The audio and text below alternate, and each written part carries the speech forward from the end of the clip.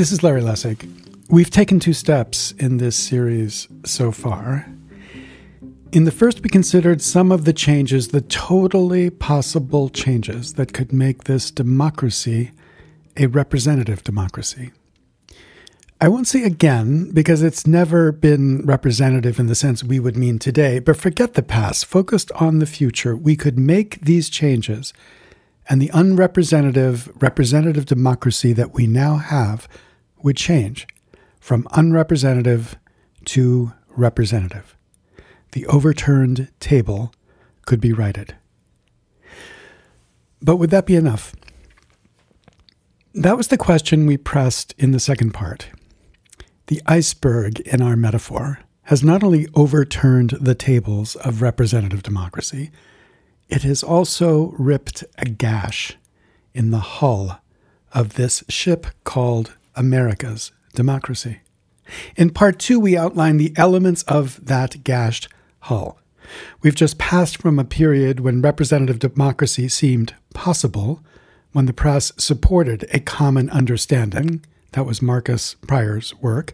And that common understanding built democratic understanding. That was Ben Page and Robert Shapiro's work.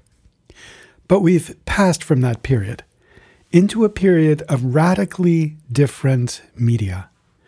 What we call social media, but we should actually better name what's distinctive about this media. What's distinctive, what makes it different from the media described by Pryor and Page and Shapiro is not that it's social, it's that it's increasingly unedited, by which I mean edited by humans. The world we're leaving is a world where humans decided what other humans would see. The world we're entering is one where machines will decide what humans will see. I don't mean to suggest that the old world was perfect or even good. There were plenty of humans who chose awful things for people to see. The age of yellow journalism produced effects that are very similar to the effects we are seeing now. Whole populations or segments of populations misled by lies and the liars who tell them. But these lies were choices made by people who had to sleep at night. They did what they did, but in that doing, they were constrained by their own world view, by their hope for the world.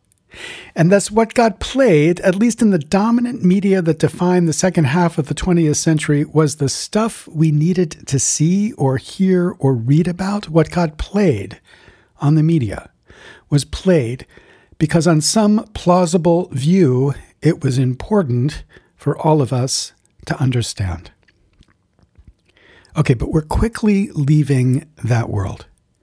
And we are quickly entering a world where what gets played for very different reasons. I'm not talking about the op-ed page of the Washington Post or the New York Times. Those, of course, remain pure to that older idea. The choices made there are choices driven by a conception of what's needed and what makes sense to publish. But from that pinnacle, we move downward quite quickly, from pages protected from commercial influences to pages driven by commercial influence. The point is not binary. The story is a continuum. At the extreme of the op-ed pages, there's a tiny commercial influence. Diversity makes the page more interesting, so maybe diversity in views or topics reflects a commercial influence, but I doubt, or I hope, that any editor on any major paper decides whether to include something solely because it will generate clicks. I'm not saying it's nothing. I'm just saying it's not everything. And at the other extreme, your Facebook news feed or your feed on TikTok, no human is deciding what you will see. An algorithm is. And that algorithm aims to engage you. Its objective is to find a way to get you, to keep you, to make you glued to the feed. And it offers you what it has learned you want. At least those wants that might get you to consume more. Again, it's not binary. There are frameworks at both extremes and nudges at both extremes. And at both extremes serving the news, Those frameworks declare large purposes. The nudges push those declarations in one way or another. The op-ed, or call it the essays page of the Times today, has a purpose of enlightening on issues of national import. Maybe there are nudges to commercial interest, but not much. The feed of a TikTok, by contrast, has a purpose of driving engagement of its users, all for commercial interest. Maybe there are purposes of educating that nudge the algorithm one way or the other, but not much. Nothing determines this mix in just this way. As the conversation with Tristan Harris evinced, you could have a TikTok that was aimed at educating kids. That's the TikTok that China has. But in the mix we have, as Americans at least, the shift of this age is from humans deciding what we should see to machines deciding what most profitably we should see for those who own the machines. It is a shift from judgment to algorithms. These algorithms are the relevant part to the AI that governs media today. As I said when I introduced the metaphor of gashed hulls, that AI is just the latest in a line of AIs, some analog, more recently digital. Artificial intelligence living within institutions that have an aim. The challenge for us is that when that aim is inconsistent with our collective aims, what do? And the lesson that I draw from these interviews, tied with an even broader sense of the threat that AI presents, is that in that conflict, the conflict between our collective aims and the aims of these AIs, we won't win. The gashed hull is the reality that these institutions with purpose, corporations as well as digital AI, will defeat us when their aim conflicts with democracy. Not always, but enough. And our urgent need must be to find a way to relocate democracy into a place where it can flourish, or maybe even flourish again.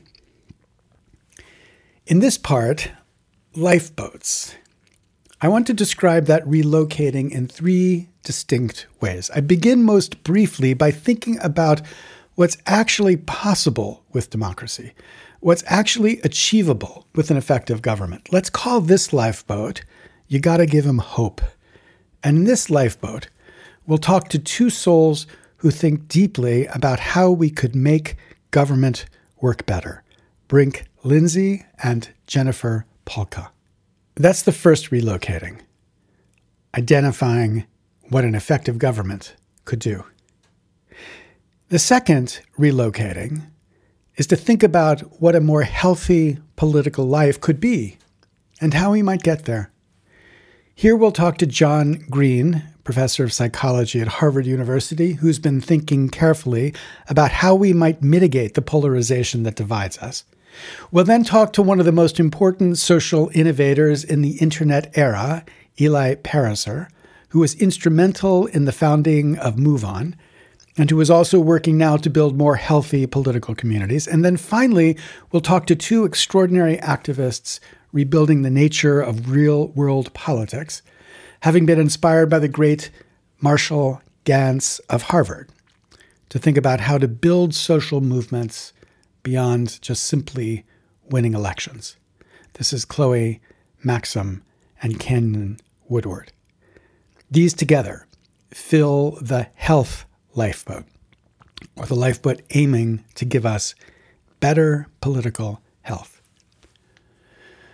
But it's the third lifeboat that I've come to see as the most important in the story that I want to tell. And the way of relocating that this lifeboat describes is the move to protect a democratic process from the competing or conflicting AIs that will stand against it. And there's one more metaphor beyond the Titanic that might give you a sense of what I mean. The film A Quiet Place is a post-apocalyptic story about how people come to live once the world has been invaded by blind extraterrestrials with an acute sense of hearing. They can't see you, but they can hear extraordinarily well. And if they hear you, they will hunt you down and, well, let's say things don't go well for you. So the survivors have to find a way to live their life silently. And they find then that they need to move much of their life underground, at least in the sense that they place their life in contexts that these aliens can't invade. They build bunkers underground and buildings that muffle sounds inside. They have paths outside that are coated with chalk so they can walk about silently. They learn, in other words, to live life in the shadow of this alien threat. I don't want to spoil the plot if you've not seen the two films, but life is not great in this quiet place. So the intuition I want you to draw from this is simple to state once you see the metaphor. We need to account for the threats to democracy that emerge, whether intentionally or not, from these increasingly sophisticated AIs, and then protect democracy from those threats. And by protect, I want you to envision the idea of relocating democracy into a place where those threats are not in fact threatening, where we could be insulated as much as possible from the threats that we've identified. A quiet place is an extreme way to frame those threats. We can induce the same intuition with less extreme metaphors. If you're as old as I am, you'll remember a time when most people didn't worry about ultraviolet rays from the sun. When you would go to the beach or the pool without wearing sunscreen, no one would even notice. Few today would do that, or at least let their kids do that. Sunscreen is the protection from UV. It allows us to live our life despite UV. So then in this lifeboat, we will consider where or how we could relocate democratic actions to protect them from the AI threats that we identified in the last part. And to begin that story, we will consider the work of a profoundly important modern thinker, David von Raybroek. Von Raybroek's book, Against Elections, is not really against elections, but it is against the idea of thinking about democracy as exhausted by elections. Or maybe better, the book is about how democracy has become exhausted with elections, about how we might think about democracy apart from how we think about elections. Because as he begins the book, we've had thousands of years of democracy in human history, but just a few hundred years of a democracy through elections. This idea, I suggest, open a window into a whole world of activity to understand a collective democratic will without relying upon elections. The first of these that we'll consider is AI technology that could actually help democracy. These are technologies like Polis, or the one we'll discuss, CrowdSmart, which help a community understand their common ground, to help them then build upon that common ground when that common ground is not easily seen. And then we'll turn to the most exciting democratic innovations that's happening anywhere in the world right now. That is the way that we can assemble what's referred to as citizen assemblies. Von Raybroek will have already introduced the idea in the conversation we have with him. We'll then turn to the activists doing perhaps the most to spread the idea of citizen assemblies across the world. Claudia Chawalis is the founder of Democracy Next, and with her we'll discuss her work with citizen assemblies and the effort to spread citizen assemblies everywhere. And then finally, we'll consider 3 examples of citizen assembly-like structures that have done enormous amounts to teach us what's possible. First with Kata Olsdottir, talking about Iceland, then David Farrell, talking about Ireland, and John Stever, talking about an extraordinary virtual citizen assembly on climate, convened with representatives from across the world virtually in the middle of COVID. All this will suggest a democracy that's safer and richer and more resilient than the democracy we have right now. and thus ultimately a democracy more committed to the idea of rule by the people, not by the elites, not by the aristocracy, not by the academics, not by the authoritarians. Committed to the idea of rule by the people. Stay tuned.